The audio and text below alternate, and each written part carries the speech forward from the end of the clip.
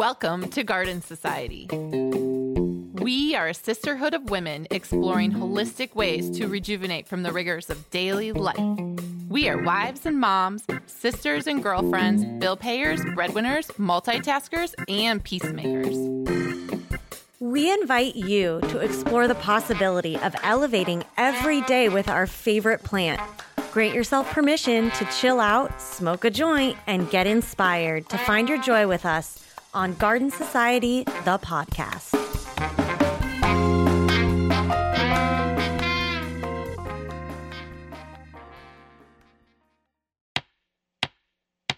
This gathering of the Garden Society is now in session.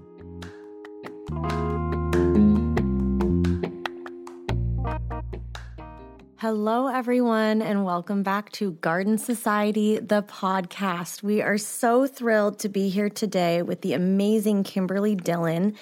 We are very, very thankful to have this opportunity to speak with someone who has worked on both sides of the coin in the cannabis industry. She has been with one of the big successful companies. She's now branching out on her own, and she has a fantastic background. So, Kimberly, welcome. We're so excited to have you here today. Woo, woo, woo, woo. I'm excited to be here. Thank you. Yeah. So Kimberly is a marketing guru with expansive expertise in the CPG and cannabis world. She formerly was with Papa & Barkley, which is one of the leading cannabis wellness companies in the industry, beautiful topicals and tinctures. Kimberly now has founded her own company, Plant and Prosper. I love that name. So she's going to be consulting with and guiding cannabis folks as they develop purpose-driven brands and stories. And I am just so thrilled to have you here as a marketer myself, building Garden Society with Aaron. I have so many questions for you and would love to just start with you sharing a little bit more of your background and how you came to be in this space today. I would love to. Thank you for that intro. The journey's been a twisted one. But I would like to say that all my experiences just have made me even better. What cannabis journey isn't twisted? I love a good twisted sister. I like it. It's been up and down because it's called self-discovery. But one of the things that my grandmother taught me was like, go to joy and go where you're curious. And so I've always just gone after things that were like really interesting me at the time. So like my very first job out of school, I worked in this like consulting company and I had to wear suits and pantyhose in the South. Ugh. But there was this, it was horrible. But then there's this little thing called MySpace that was happening. And I taught myself enough HTML to like bling people's MySpace pages. And I was making more money doing that than like going to my job. That is amazing. And so I've always done these like little like chase where the money is or chase what's new. And it's really, really around innovation. So after MySpace, there's this thing called Second Life. Then there's this thing called Facebook. And then I joined a digital ad agency and kind of just did all these weird, crazy things in my early 20s.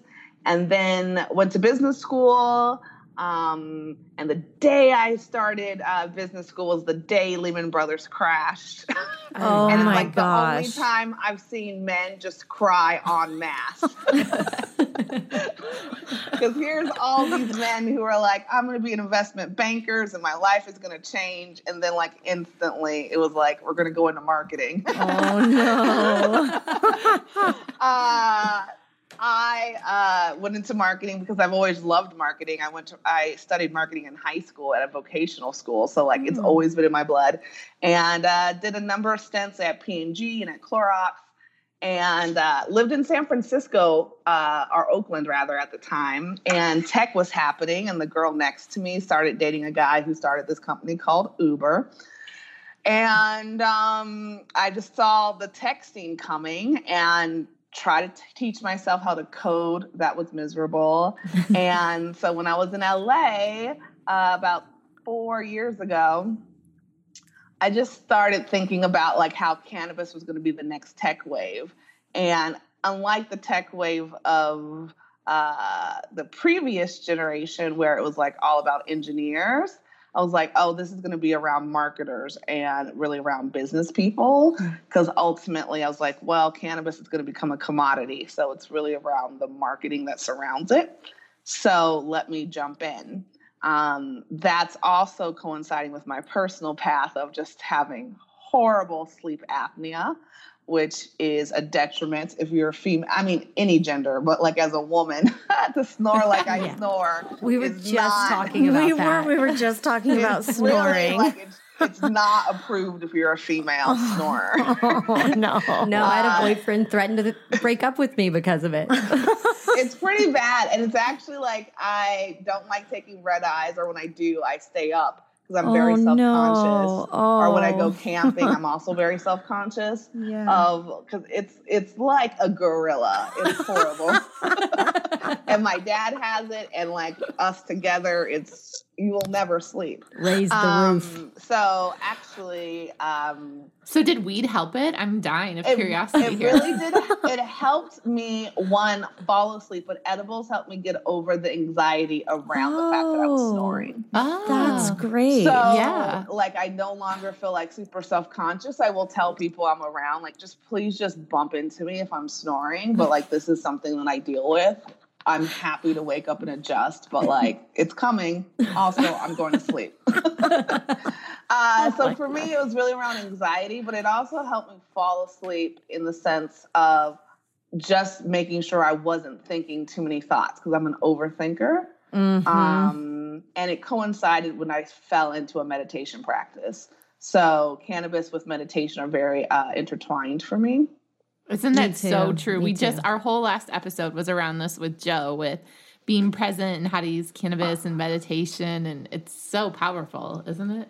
Oh, I love that. And it's really true. And I feel like not enough people, like when I was listening to a podcast today, and they were saying, like, people are so concerned about working out their biceps, but we won't work out on our minds. And that's what meditation is. It's like fitness for your brain.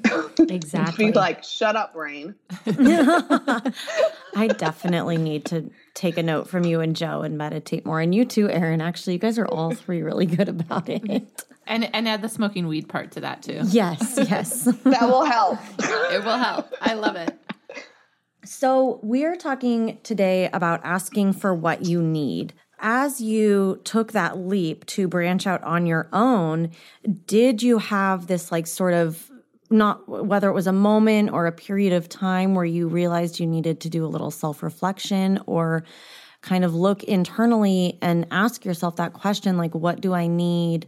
Where do I go from here? I mean, you have had quite a career thus far, and then all of this taking your mainstream CPG knowledge, what you learned with your former cannabis company, and then applying that to this career with the foundation of helping other brands build their story and kind of, I mean, that's a big part of shaping the cannabis industry. So I would love to just hear a little more about that. Yeah, asking for what you need, I think, is important. And I think, especially for women, I think it's something I continue to grow and strengthen that muscle. I think the reason why work has been challenging for me specifically is because, on one hand, I haven't been the best at asking for what I need. But secondly, environments haven't made it safe or made it like a thing that one can do. And so I think over time, for me at least, you get this residual resentment of work, in the sense that I'm not getting paid what I'm worth, or I'm not further along as I want to be, et cetera. And that's not due to any one place or company. It's just like over time, it just sort of compounds, at least in my experience. And for me, it wasn't so much like ask for what you want. It was really more like listen to what your body is telling you to do. And my body was telling me, like, Kimberly, it's time for you to go out on your own. I've always been very entrepreneurial, but I've always dipped into it. It's always been like a side project or something that was just kind of fun. And about 9 months ago, what I started realizing is that I have had friends who I'm so thankful to them. They have listened to like at least 255 of my crazy business money-making ideas. To have that many. It honestly wasn't until I was in cannabis where like they were coming to me. I love that. Yeah. And they were like, you know, they were asking me about my expertise and were paying attention. And I'm like, wait, what's happening? And I'm like, oh, this is the time where I'm actually in an industry where there's demand. Right. And my ideas are in a demand. Everything else I've always had ideas around happened, but like 5 years later. So I've always been one of those people who kind of sees the future, but like no one is quite there yet. Or I make it incredibly complicated and people are like, I want 1/10 of that. And it wasn't until cannabis where I was like, wow, this is an industry that has so much potential. And you're right in it. And it's great that you're building all of this sort of like equity and energy for a company. But imagine if you spent this amount energy building yourself. And it wasn't even so much as it relates to cannabis. So I do stand up and I've invested in like lots of stand-up classes, lots of hosting classes, etc. I have never gone on an audition. That is so much fun. So you do stand-up comedy. I do stand-up comedy. I don't do it actively. I still write every day, but I merged that with my Artist Way practice of morning pages. But like humor is something that's important to me in how I communicate and how I tell stories. So even though it's not going to be like, I'm on the circuit, comedy is something that's very intentional in how I communicate. And it was a skill that I worked on, as was hosting and like reading about teleprompters and how to write stories, etc. And it's a long-winded way to say that there were 8 people in my class 3 years ago. All 8 of them are on television. Oh my God. One is on Queer Eye for the Straight Guy. Wow, that's amazing. That is awesome. After he took a stint at Oprah, and I'm like, wait a second. That is wild. You know, something that really kind of stuck out to me that you said was that you know, it wasn't just about asking for what you want, it's about listening. And I think so often we ask questions and we focus so much about asking the right questions at an interview or asking questions of a girlfriend or, you know, asking questions at work, but we don't focus as much on like actually listening to the answers or listening to ourselves. And so I think just listening, I'm actually reading a parenting book right now that's called Listen. It's like, how much more basic does it get than that? That sounds brutal. Yeah, it's actually really interesting, but I love that you talked about listening. And there's something in comedy too about, you know, the way that you read a room and you listen to the audience laugh and also I would guess that you practice your jokes and you practice, you know, speaking. And so it all kind of like ties together as just being a really good listener. And I think as marketers, we need to listen to our consumers and our customers. So one quick question, Kimberly.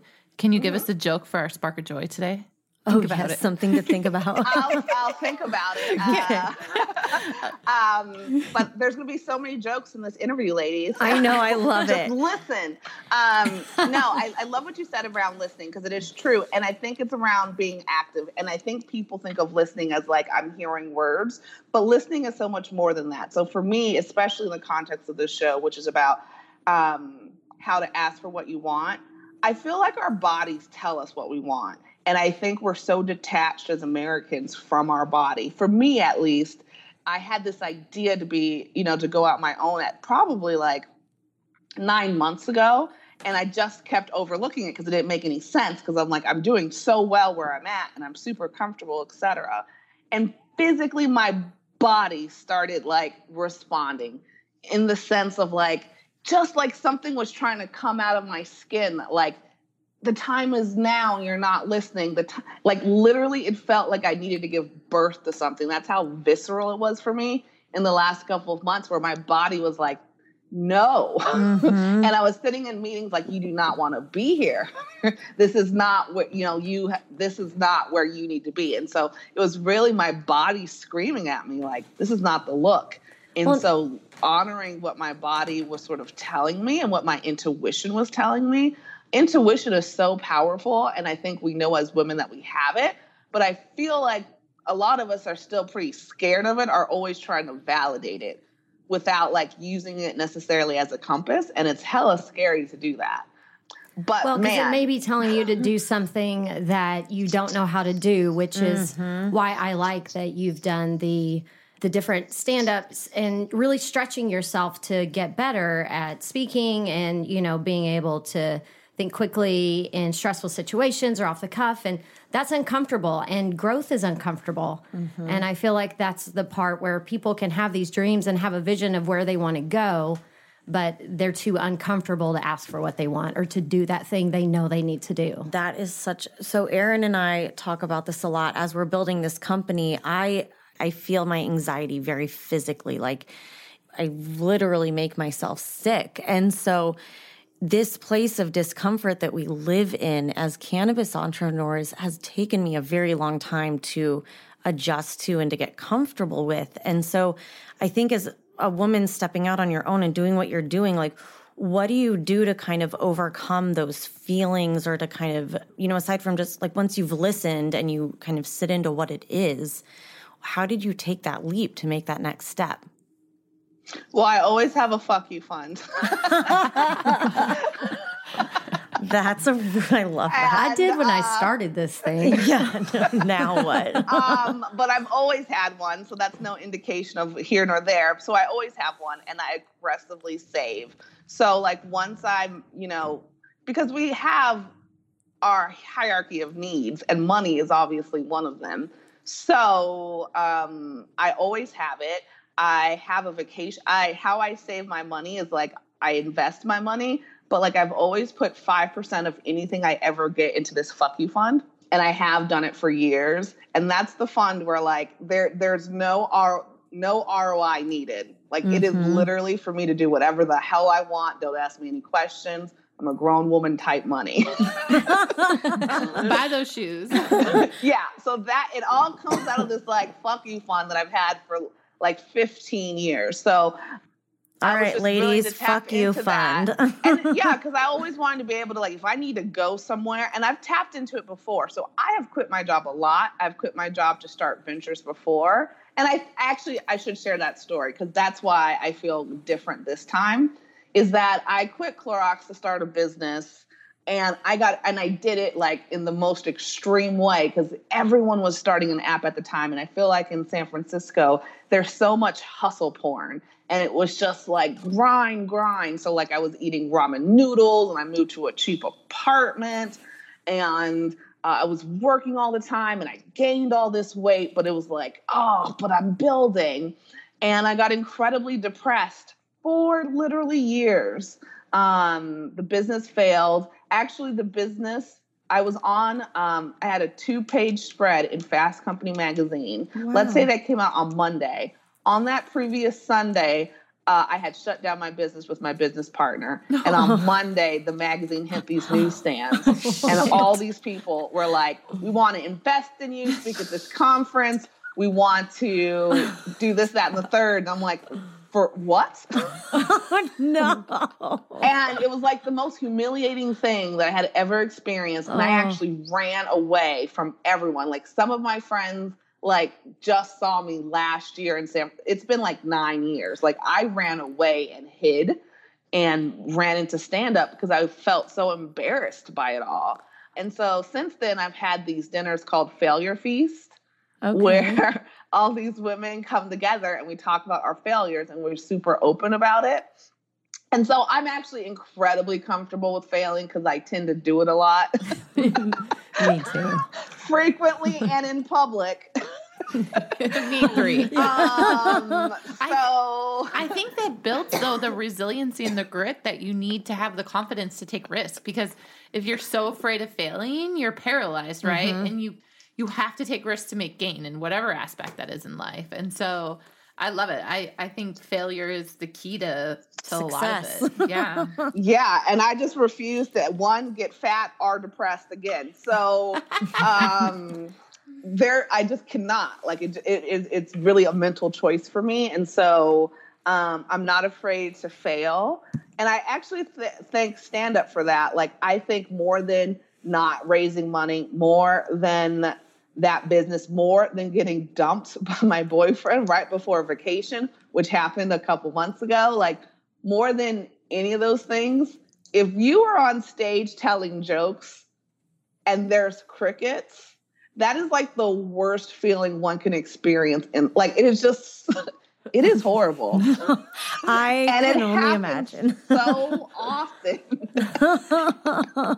And so that just really taught me to be like, this is the bottom.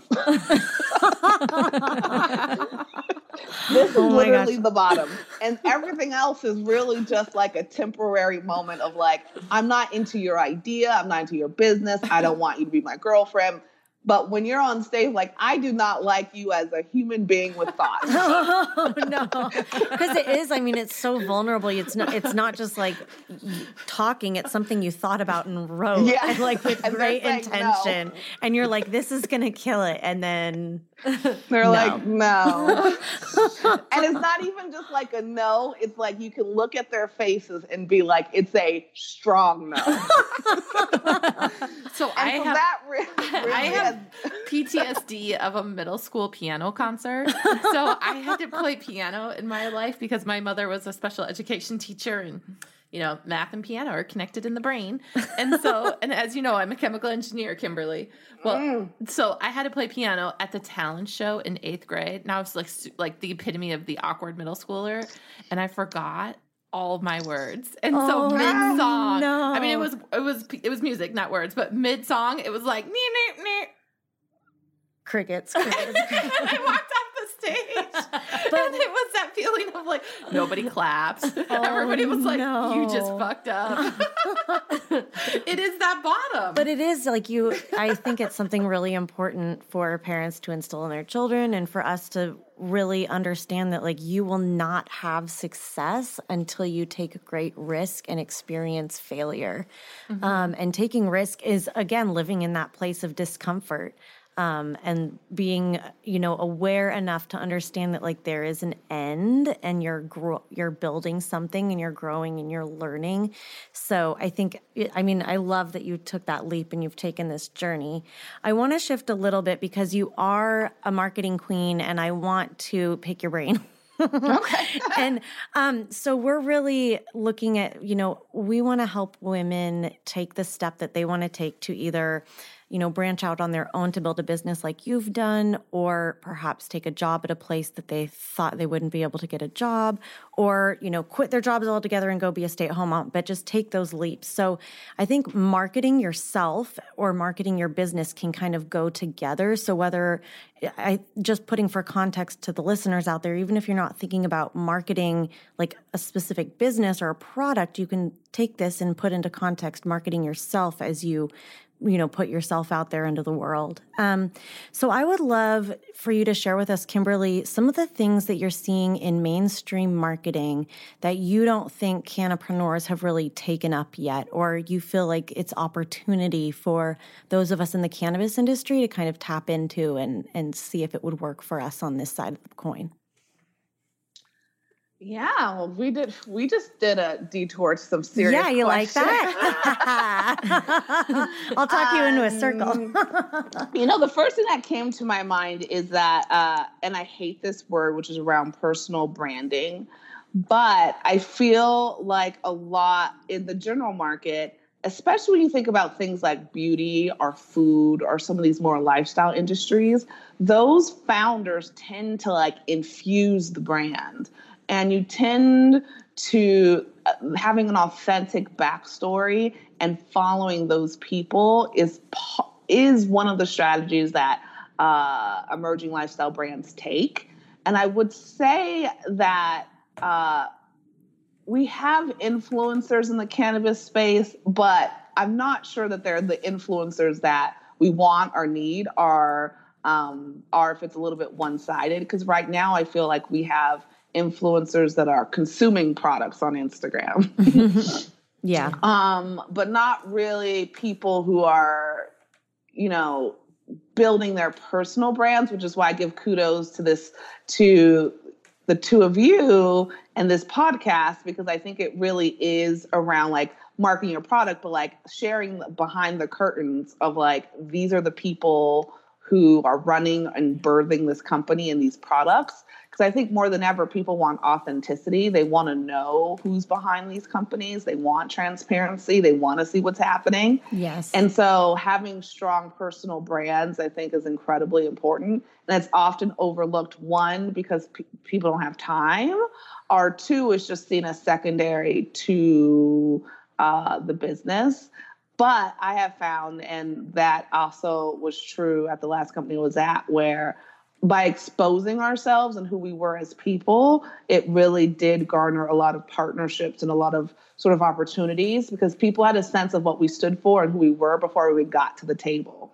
And that's such a benefit, where people have a sense of who you are without you having to be like, and I stand for these things. Because no one really takes it. It's like dating, and it's like, I am a good guy. And you're like, prove it. Like, that's like, saying it is not as amazing as witnessing it. And we can witness that online. So I think personal branding in the cannabis space specifically, I think, needs to grow up in comparison to the general market. That's really That was the first thing that came to my thought. Yeah. So, because you could be like the entrepreneur of a company, and you're like, Erin and I talk about the authenticity of our brand really comes from the fact that Garden Society was founded upon a need that was both personal to us, but that we felt within our peers and our community. And so I think that's something to kind of listen. Again, we go back to listening and asking for what you want or what you need. You know, as you're thinking of an idea, really listening to your community and to those around you, and using that to help build the authenticity behind your brand. I love that.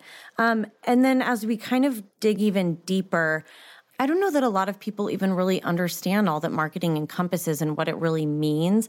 So as, you know, thinking about our listeners, what are some of the sort of key 101 tools you would recommend looking into or looking to use as they build their own brand? Yeah, to answer that question, and also piggyback to your earlier question about another thing that I think cannabis brands can do better in the general market, I think it's pricing. So pricing is also part of the marketing mix. And I think sometimes I have experienced that pricing has been done in a silo. And I think it's really important to know who your competitors are, and also know who your consumer base is, to come at what is a good price and positioning for your brand. So I'm a very persona-driven marketer, where I know who my consumer segments are. They have names. I know where they're shopping. I know what they're eating. I know like their outfits. And I know that because I create the personas. And so I'm referring to Stephanie, and I know that Stephanie does yoga at 3:00 and has 2 kids, and really building this profile, this customer. So when I'm thinking about marketing tactics and the whatnot, I know, is Stephanie coming to this event? Is Stephanie going to read this email? And so it serves as a really good proxy to just double check all of your marketing efforts. And I put that in the branding space. I also put events kind of like in the promotion space. But I think that like 2 areas of the marketing mix that people don't tend to think of as marketing is both product and pricing. And so pricing, I think, is going to be incredibly important in cannabis. I think in the past, we've priced based on the milligrams of a certain cannabinoid. And we know the price of cannabis is changing dramatically. So that's kind of an outdated model. And it's also about where you want to play. If you want to be a prestige brand, which is where everyone kind of wants to play. If you want to play mass, if you want to play economy. So really being intentional about the type of business that you want to run and your pricing strategy, because if you're a mass brand, you have to do certain things. And if you're a premium brand, you have to do certain things. And I think as founders, since most of the times you'll be doing them yourselves, you have to ask yourself, do I want to do the things it takes to have a discount brand? Conversely, do I want to do the things it takes to have a luxury brand? Does that fit with my vision of where I want to play? I think it's so great what you talk about with pricing, and I can't wait for that change to happen because, I mean, it's just the industry does itself a disservice when it has an expectation of certain things, but then prices itself on an outdated model that is only going to lead to more of opposite exactly what the consumer wants. Well, right. And it causes so much, I think it does a disservice to the consumer to just price by milligram because, I mean, we've all seen the articles recently, like you shouldn't be shopping for cannabis based by the THC content. It should be about the other cannabinoids and like what's in it and what you're using it for. And also and who's the technologies. and the technologies and also who's behind the brand. I mean, do they believe in your values? You shop for other consumer packaged goods in that way. So why wouldn't you do that with cannabis? It's so outdated. It is really, just like you have to learn the metric system if you want to play in this industry. It doesn't make any sense because it doesn't really actually look at your cost structure. It doesn't take into account not just the other cannabinoids, but are you using organic ingredients? Are you using ingredients sourced in your own state because it's local and artisanal? Are you partnering with minority suppliers and vendors? And so there's so many things that go into price. And it's unfortunate that it's so reductive in our industry. It is. Piggybacking on that, I would love to hear a little bit about what we can do as an industry, especially like in our product category, the product category of your former company. How do we reach consumers to educate them on value? Like, why they should spend a little bit more to get, perhaps a lesser amount of THC, but like what else goes into it and how do we sell and tell that value story? Yeah, I think it's being clear on what your value propositions are, right? And then figuring out how to weave them throughout all of your marketing materials and not being afraid to be like a little bit, sports term, pro-offensive, taking a pro-offensive, I don't know, making up sports words, offensive. Yeah, offensive. I love that. That sounds so negative. But, it does. But it's about look, at the end of the day, it is about business. And if everyone in your category is using some shit ingredient and you are not, then it's doing a disservice to you and the category by not explaining why you made the choices that you did. If the approach that you are doing is a more superior approach, then telling that story is incredibly important. You can tell that story on packaging. You can tell that story on claims. You can tell that story by getting a patent or a trademark on your process and not just on your name. You can tell that by going to a third-party endorser like Cruelty-Free Bunny and like our 1% for the planet. You can tell that story about the organizations you give back to. And if you give back to an environmental organization, I think as a consumer, I would think this is a company that must be eco. It could be in the choice of the paper, like we mentioned on the packaging side. Mm-hmm. It's how you communicate to the bud tenders about what your points of difference are and why people pay more. Because here's the thing. People are sometimes afraid of pricing high. But when you price high, there is a certain segment of people who attribute value to a high price. And if your price is too low, it almost cheapens the experience. Mm-hmm. And so we shouldn't be afraid of pricing high if that's what the product deserves, because there is a specialness to it. And, as much as you don't want to say it, there is a feeling by carrying whatever it is for you, an expensive handbag, it feels a certain way than carrying my Nine West, handbag. No, I think that's great. And it's a great way to kind of apply it across, not just cannabis, but anyone trying to build a business in any segment, kind of understanding, not to price yourself out, underprice yourself to a point where the consumer can't understand the value simply because you're priced too low. It doesn't make sense to them. So we get the feedback a lot that our target consumer says, oh, wow, you're so cheap. You're so affordable compared to my Chardonnay. And we, have to educate them and say, well, based on our category in the dispensaries, we're the highest priced product, especially given the old buying tendencies of price per milligram. But it's exactly what you hit on between the old world and the new world with the new consumers and an expectation of what they want to pay and where they find value. But yet the gatekeepers to reaching those consumers are these old OGs who have a certain totally different buying style and value set. So it's a really interesting dynamic at play right now. Definitely. It is. And it's going to be interesting because I'm sure state by state, there's going to be different sort of ways that have historically shaped that pricing. All of it, which is incongruent with how consumers generally shop. So how do you play a role in terms of peers? Like, do you mentor women, or what do you think that women can do to both mentor each other and kind of share information? And then what should women look for in finding a mentor or someone that they can kind of bounce some of these ideas off and then in turn, figure out what they need to move forward? Yeah, I think as it relates to mentorship, I think one important watch out is to make sure that you mentor up and not necessarily mentor across. And what I mean by that is that I think it's very easy to go to networking events where you know a lot of people or see a lot of people that are on your level. And that is great for friendships. It's not necessarily great at leveling yourself up. And so I think it's important that we have mentors in our lives that are men and women who are levels above us in terms of either expertise or achievements, et cetera, because that's the only way you're going to grow if someone's already been there. Sometimes I think, at least I have this problem and observe this with other women, is that I go to these events or I tend to find solidarity amongst my peer group, which is amazing and provides a sense of comfort. And so I think it is important to have like these peer advocate situations, whether that's group chats or whether that's going to the same networking events. But if you already know most of the people there, like that's a different category of mentorship and networking. And so what I would encourage women to do is like figure out how you could mentor yourself up, because it's all about up leveling around someone who's had that experience before.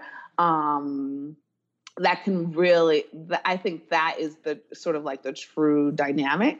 And I don't necessarily think that should just be in a one-off mentorship.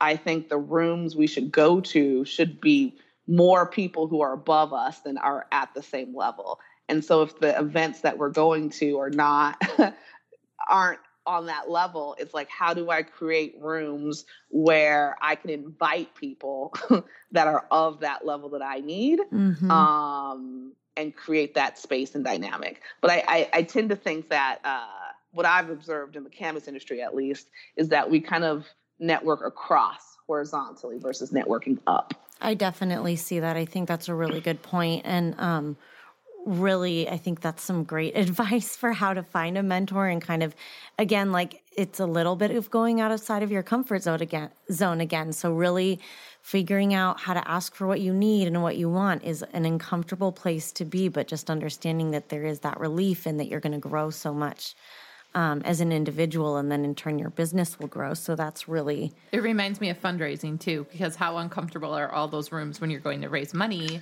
at these events in New York and Toronto, and right. It's exactly kind of what we're living in real time. Definitely.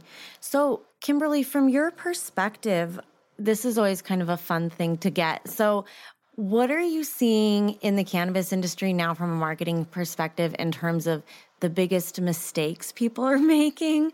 And also, where do you see it going? Like what advice would you give current brands that are growing and scaling to really stand out in the future? What advice do you have for us? Well, I mean, the one thing that irritates my soul more than anything is not something that you have done, but is like the fact that people still feel the need to put Canna in their name or in their branding. It's just like, it is just absurd to me. And there are actually some legit people in the space that I have written off because whatever their name is Canna something something. And I've had to correct myself, but like it is such a red flag for me. I think right now, from a market perspective, is product market fit in the sense of I feel like a lot of people are playing in the same space. Mm-hmm. And so when I went to Hall of Flowers, I felt from a product perspective, all the products kind of fall into a similar sort of category without real product innovation. And I felt like from a branding perspective, the brands kind of felt also the same. Mm-hmm. There were, it did sort of feel like I felt like there were different categories, or at least people trying to reach slightly different consumers, but then they were all doing it in the same way. Yeah. And so, I think that there's an opportunity to be really bold because I think that there's a lot of noise right now. And I think that it's risky, but I would probably put my money in something that makes a bold move that there's no other cannabis player in yet, and figuring out how you can get that first mover advantage. Or I would really differentiate on the product offerings that I'm bringing to the table. And so when we talk about many of your listeners who may just be starting something up, selling in is a big part of the process as well. And so if you want to sell in a vape pen or like a pre-roll, then you really have to think about how does that play at shelf and like what is different about my product. Mm-hmm. And that has to not be like incrementally better, right? But like amazingly better or different. Melissa from 1864 spoke at a conference we were just at, and she said that every entrepreneur needs a pillow and a mirror. And I think this talks to the mirror and what you're saying, Kimberly, because there's so many products that are like the same shit. And it's like, you need somebody to say like, yo girl, that's the same shit as this brand. That's not that different. Or no, this really is actually value added or really is different. Mm-hmm. And there's so much of this blob of blur where it's adjacent, similar things. And I think exactly what you speak to, like, can you look in a mirror and feel that the feedback you're getting is truly differentiated? Ooh, and what does the pillow refer to? You need your sob partner. Right, the person you can cry into. Where you can land fluffy. A safe landing place. I actually think that's so good because two people I know, I recently moved, and two people I know who are in different phases of starting their business all live on the same street as me. Oh my gosh. And so every morning at 7, we do our walks with the puppies. And then also at night, we do our walks. And it's actually been such a great informal support system about like, what was your win for today? What does tomorrow look like? And the proximity of that has been like really amazing of like, wow, we're all just losing our minds together. Yeah, that's the pillow, right? I call my pillow is Carly, my co-founder. I will have to say, yes, agreed. My husband's very grateful too that it's not him. Oh, that's an important one too about like, making sure it's consensual. Yeah, that would be awkward. Oh my God, you're making me laugh so hard. To complain to a friend. I had a best friend who'd be like, Kimberly, like, I know this is super exciting and like every day something's new for you, but like, I'm also your friend and we need to talk about other things beyond weed. Oh my God. That's like going out with my girlfriends who are moms. And I'm like, can we please not talk about kids? Like, I don't want to talk about my kid anymore. Like, no, it's like and also the cannabis business. You're like, I swear there's more to me than just like mom and cannabis. But it's so hard. I'm trying to explain. I'm like, this industry is new though. Yeah. I need to talk to someone. I know. It is so funny. So I would love to jump into our spark of joy for this episode. So we talked to Kimberly and we mentioned that at the end of every episode, we do our spark of joy. So Erin, no one knows this. So Erin had ear surgery a few days ago and her ear is full of cotton and covered up. And she is such a trooper for being here right now. What? Yeah. What? So Erin, what is your spark of joy? What? Just kidding. Get out of here. I do have an echo. I hope that goes away at some point in my life. God. I have two actually today. My first spark of joy is definitely my mother. She came in. I thought I was like getting my ear pierced or something for this surgery. I thought it'd be super easy. Maybe it was at Claire's at the mall. And I woke up 4 hours later in the OR of UCSF, and my mom was there and made life so much easier coming out of it and helped me heal up to today. So She was amazing godsend. And my second spark of joy is Carly Scrunchie. It's circa 1981, and it's salmon corduroy, and it's really large, like larger than her pony. And I'll be sure to include that in the show notes. Yes, I never thought I'd see such a scrunchie again in my life, and I'm so glad they're back. So we had a white elephant for Christmas with a bunch of my mom friends, and one of the prizes had all of these old school looking scrunchies in it, and I was absolutely like, I need those scrunchies. I must have them. They were from Urban Outfitters. Anyways, fancy scrunchies. I love my scrunchies. Kimberly and Joe, do you guys have sparks of joy? Well, Kimberly, I thought was supposed to tell y'all a joke for her spark of joy. I do not have a joke that's come to mind yet, but what I will say is that I went, and I think, Erin, you're friends with Ophelia, but I went to Ophelia's house for the first time, and it was such an amazing experience, and she's going to kill me for this. This is to evoke the scene, not to evoke Ophelia. Okay. But like, we'll text her before the episode comes out. It just had such like grandma medicine woman vibes in the sense that I came in and there were just so many gifts of like, I just haven't had like proper tea with 18 types of cookies and cheese. And do you want a succulent? And do you want a goji berry? And do you want some weed? And do you want some plants? And do you want this daffodil? And like, it was just like a constant a cornucopia of gifts. I love that because every time Erin sees Ophelia, she has a gift. She does. She's given us amazing gifts. She brought us these cool, like vintage film canisters for little stash boxes. Yeah. I love that. That's a great one. That's so fun. And she's such a giver. And so then I was like, man, I'm the worst. I'm going to have to work on like a signature gift. There you go. And I'm going to buy 100 of them. It's part of marketing yourself. I see it exactly. now. I see it now. Joe, do you have any joy that was sparked? Oh, yes. So I just got back from Portland. I was there for the Cultivation Classic. So I was exploring the cannabis culture there and talking with people and also shooting video for the pilot of the show I'm working on right now. That is so cool. Yes. All right. Well, will you debut the launch of the show on Garden Society, the podcast? Maybe I will. Like, well, maybe. It has to go on my podcast first and then yours. Okay, good. As long as we get like top 5. There you go. Absolutely. All right. That's so cool. Congratulations. Yes. I'm so excited for you. Oh my gosh. It's so exciting. And my little gift I always give are my stash bags. Oh, yes. So. Joe has killer stash bags. I have one. They are awesome. I love those.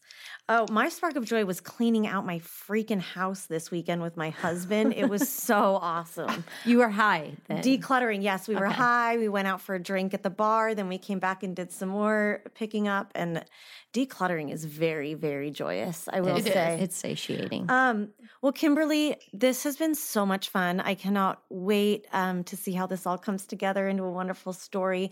I would love for you to share with our listeners how they can reach you, whether that's on social media or however you would like for them to communicate with you. And then also we'll post links to anything that you've mentioned or talked about and also your handles on our show notes. Oh, that's amazing. So the consulting company is called Plant and Prosper, and the URL is plantandprosper.co. And I'm working with both companies and with individuals in the cannabis space as relates to branding, strategy, go-to-market launches, etc. And then where I'm at and the way to reach me, because I'm obsessed with Instagram, is at Kimberly K. Dillon on Instagram. Great. My mom and I talk through Instagram, so I'm pretty much on it all day long. Awesome. I love Instagram too. That's great. Well, thank you again so much for having us. And to all of our wonderful listeners, thank you again for spending time with us. And we cannot wait for the next episode of Garden Society, the podcast. Bye-bye. Be sure to check the podcast show notes at thegardensociety.com for a deeper dive into each episode. Engage with Carly and Erin via social at GRDN Society. If you like what you hear, help spread the joy. Subscribe, rate, and review Garden Society, the podcast on iTunes or Apple Podcasts. Garden Society, the podcast, is produced by Joanna Newting and recorded in the Casually Baked studio in downtown Oakland, California. Sound engineering is performed by Arnav Gupta.